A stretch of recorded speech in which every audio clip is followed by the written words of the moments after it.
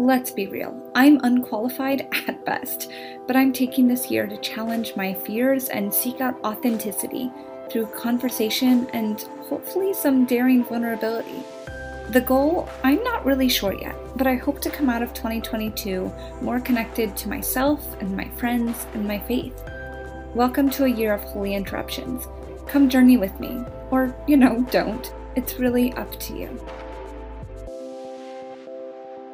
How are we possibly on week 4 of the Atomic Habits series? I can't believe how fast we are going through this book, and I can't believe how fast time is passing. I don't know what's happening, but the end of 2022 has been rapidly approaching. I know we're only in November. It's it's not that close, but I'm starting to think about Thanksgiving and Christmas, and I feel like I was just a few weeks ago thinking about Thanksgiving and Christmas, and the older I get, the faster time goes, and I get that's because of ratios and whatnot, but wow, how are we this close to the end of the year?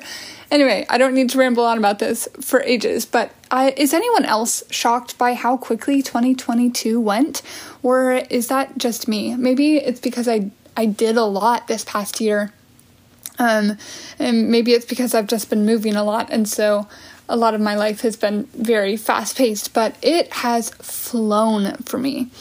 But that is not what we're talking about today. Today we are back in Atomic Habits. This is episode 4 of our Atomic Habits and Faith series, where we just dive into how we can create habits and do so in a way that is really encouraging of our faith and of the people around us. And I'm just excited to dive into it. So today, we are talking about habits. That's what the series is about, but we're going a little bit more into what habits are and how they work, and this will really set us up for the remainder of the series. The last few episodes have just kind of been let's get our context, let's pull together our understanding of what habits are, why they're important, this is how they work, and then next week we'll be diving into the 4 laws of habits. So this is a really important episode. It gives a lot of context for the next 4 episodes we'll have, so please make sure you don't skip this one, just because it will really help you out with the next future episodes. So on page 44, Clear defines a habit as a behavior that has been repeated enough time to be automatic. And it's a recurring solution. So we have habits in place because there's a problem and we want that problem solved. And so we build up an automatic response to that problem. So if I make brushing my teeth automatic, or cleaning automatic, or grocery shopping automatic, I don't need to store all of those actions in my conscious brain. I don't have to be problem solving for when I'm going to do that because it's already set up and in place. So, for example, one of my scheduled habits is getting gas. Now, I know how big my gas tank is, and I know how many miles I use per week. And so I fill up my tank of gas every Tuesday night when I am on the way to a weekly dinner with friends, and I go to the cheapest gas station on island. Now, my tank usually isn't all the way to empty on Tuesday nights, but I fill it up anyway because I don't have to think about whether or not I have gas ever. I always have enough gas. And because I know that if I fill it up on Tuesday nights, I'll be good until next Tuesday night. I won't ever have to squeeze it into my schedule. I won't have to get more expensive gas because I'm limited to what stations are near me when I'm on empty. I am freed of the mental space that it causes me, the financial strain it can create, and the stress of seeing your tank on empty while you're running late or trying to get somewhere. So I have habits, and I encourage other people to have habits in order to clear out the space and the stress it can add to your life. Now on page 47, he says, when you have habits dialed in and the basics of life are handled and done, your mind is free to focus on new challenges and master the next set of problems. Building habits in the present allows you to do more of what you want in the future. building habits is an investment, and it's one of the best investments you can make because it is permanently giving you more mental space. It is reducing your stress. Like, who doesn't want that? You won't see results right away. Some of the habits you implement might feel weird or feel out of character, but once they're established, they will feel so natural and will give you such a big return on your investment. I think habits can really easily be explained using the phrase, the straw that broke the camel's back. So, for example, if I were to ask you to write down everything that's stressing you out, I imagine you would have some things to put on that list. Maybe it would be finances. Maybe it would be a relational issue. It might be your kids or your parents expecting things from you. It might be your job, a coworker, a boss. I don't know what your specific and unique situation is, but you have things to put on that list. We all do. I don't think you would think to write on the list an empty tank of gas. But I expect that when you get in your car and realize that your gas is on empty and you're going to be late because you have to either fill it up or you are going to pray the whole way there and back that you don't get stranded or stuck because you run out of gas. Now that is the straw that broke the camel's back because it's adding on top of all the bigger things that you would have written on the list already. It's yet another little thing that is taking up your mental space and causing you stress because the big things still aren't getting dealt with because you're spending all of your energy and mental space trying to handle the little things. So building habits eliminates those minor straws, so to speak, on the camel's back that seem so inconsequential, but actually have a fairly large ramification when you add it on top of everything else. So let's dive into how and why habits work. Now, there are 4 simple steps, and we'll dive into each of them in the next 4 episodes. But today we're going to do an overview, and if you are following along with the book, we're in chapter 3, pages 47 through 55. So the first step is the cue, which leads to craving. That's the second step. The third is you're responding to the craving, and the fourth is you're getting the reward from your response. So the cue triggers your brain to initiate a behavior. So for example, you see your Bible sitting on your nightstand and you're reminded to open it and spend time with Jesus. It's the cue that says, hey, remember me? This is what you're supposed to do. So Rick Warren always talks about his word first word, his word last word, saying that when you wake up, you should read the Bible first. When you go to bed, you should read the Bible last. It should be the bookends of your day. And if you have your Bible right by your bed, you're going to have that cue to start that habit and to get that in place. So that's the first. Cues are first. Second is cravings, and they are the motivational force behind every habit. So what you crave is not the habit itself, but the change in state that it delivers. You might not be craving reading the book of Exodus or 1 Peter, but you are craving the presence and the peace Jesus provides to your soul. You are craving God. You are craving that relationship. So it's important to note also within this that each person has different cravings. What might be a cue to me that triggers a craving may be completely meaningless to you. There's a communication theory called symbolic interactionism from a sociologist named George Herbert Mead. How's that for a name? He's an interesting man with a brilliant mustache. You can find a picture of him online, should you like. And he is really the founder of symbolic interactionism. And this theory proves and proposes that people carry meaning, not objects. So for an example of this theory would be a microwave. When I, a woman in my mid-20s, see a microwave, I think of something that heats up my food quickly. That is what I associate with a microwave. Now, if you were to bring me a child in an underdeveloped culture and present this child with a microwave, they would not associate it with heating food. They would see it as a metal box. I'm not a child from an underdeveloped region, so I don't really know what they would say, but I imagine they would not have the same meaning associated with it as I do, because I have used the object. I have interacted with the microwave. I have benefited from its use, but someone who's never used it, who doesn't understand the buttons, who doesn't realize that it creates heat has no concept for what it is. So symbolic interactionism is really saying that the meaning of this object is not in and of itself, it's in people, and we are the ones that carry the meaning for it. So to me, looking at or wearing silk triggers the desire in me to be back in the circus. If you didn't know this about me, I used to train in the circus. It was very casual. I was never a professional, but I loved the silks. I loved dancing. I loved moving. I am amazed by how God has created our bodies to move and dance and perform. And I think it's so cool. So when I look at silk, that is the cue that is created in my head. That is the meaning associated with me. But now if someone else was to look at silk, they might have the desire to put it on, to wear it as a dress. They might want to put on heels and a red lip and get fancy.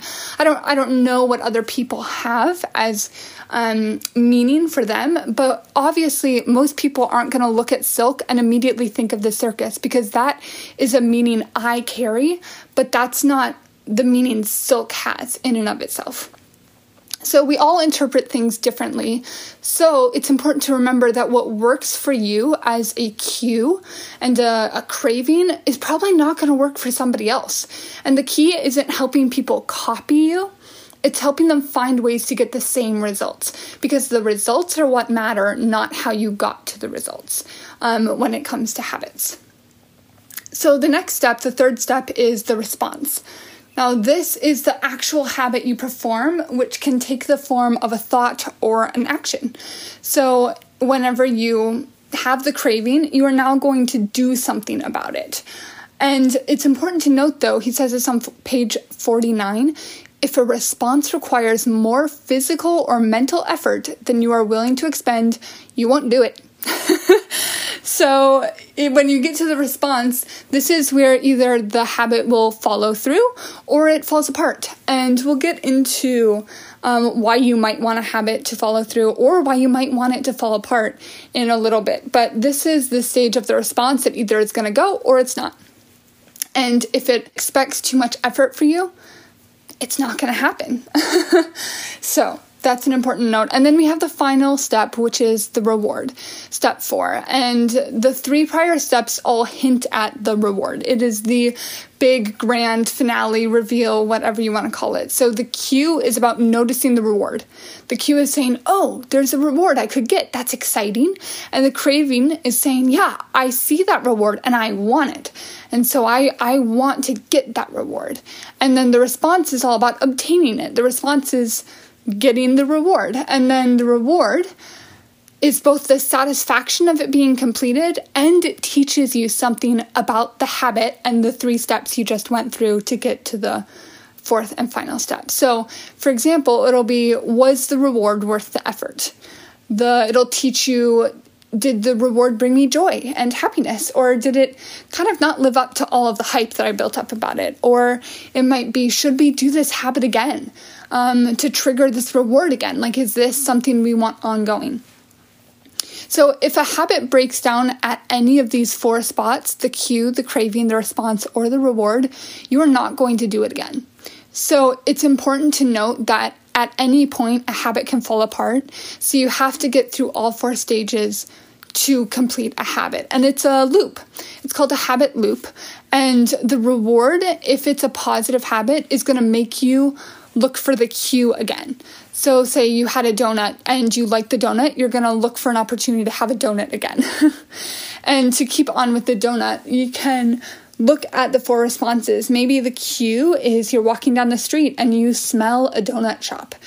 And all of a sudden you have step number 2, the craving to eat a donut because the smell triggered that desire. So then step number 3 is, you buy the donut. That's your response to smelling it and wanting it, is you buy it and then you eat it. That's your reward. Is you've satisfied that urge to have a donut. And then the final thing it does is it teaches you to associate that street or that spot on your walk with a donut. So this can be a good thing. This can also be a bad thing. If you start getting caught up in the habit of eating donuts all the time and every time you pass the street, that might be an unhealthy habit that you'll want to break. But if you think this is more of an objective habit, you walk into a dark room. That's the cue, is you notice that a room is dark. So your craving is to be able to see. So you respond by flipping the light switch on. And then your reward is you are able to see, you've satisfied the craving, and you now associate turning a light switch with being in a dark room. So you have that information that now is going to be an automatic response. The more you do that response and get a successful reward, the more automatic that behavior will become. So say you're driving alone and it feels really quiet. So your cue is silence. You're kind of like, oh, this is kind of weird. So you crave wanting music. You want to hear something. So your response is to turn on a worship song. And now your reward is you're not sitting in silence anymore. Your reward is you get to sing worship music, which as a Christian is always a wonderful thing. And you have now taught yourself to associate driving your car with singing worship music. So those two now go together in your brain, and you're teaching yourself that that is correlated. So using these 4 laws, we can create good habits, and we also can learn how to break bad ones. So each law has each law has an action step associated with it. There are 4 rules that will determine if you follow through with the habit to produce a good one, or it will create an environment where you are inconvenienced enough that you break the loop. You don't follow through all the way to step 4. And so as a result, you break the habit and you don't let it continue. So for a good habit, law 1 is the cue, and the action is to make it obvious. Make the cue obvious. So then you have law 2, that's the craving, and that is make it attractive. Make whatever you're craving attractive.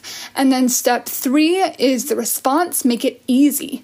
Don't make it a difficult thing. And then law number 4 is the reward, and that is make it satisfying so you want to go through and do it again.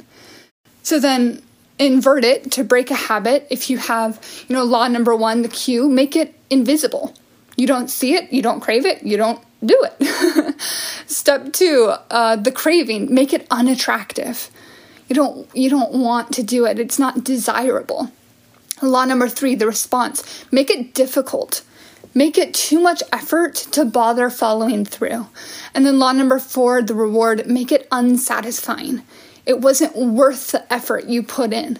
And so you won't want to keep following through with that habit. So if you want to see change and build a habit, simply ask yourself, how can I make this obvious? How can I make this attractive, easy, satisfying? Because once you get those 4 things, you'll be building healthy habits in no time. And next week, we'll dive into the first step, which is make it obvious. Now, if you enjoyed this episode, I am so glad. Please share it with a friend. It really helps me out just to get the word out about the podcast. I love what I do, and I love when people enjoy it. So if you can just share it with a friend, that would be amazing. You also can support or follow the episode. You can subscribe on Spotify, Apple Podcasts, and if you want to be really fancy, you can sponsor the podcast as well with a $1, $5, $10 monthly gift. That is not a requirement at all, but if you enjoyed this and want to give a little gift, you can do it through the link in the description. So with that said, thank you so much for listening. We will be back next week, continuing our Atomic Habits and Faith episode, answering the question, how can I make this obvious?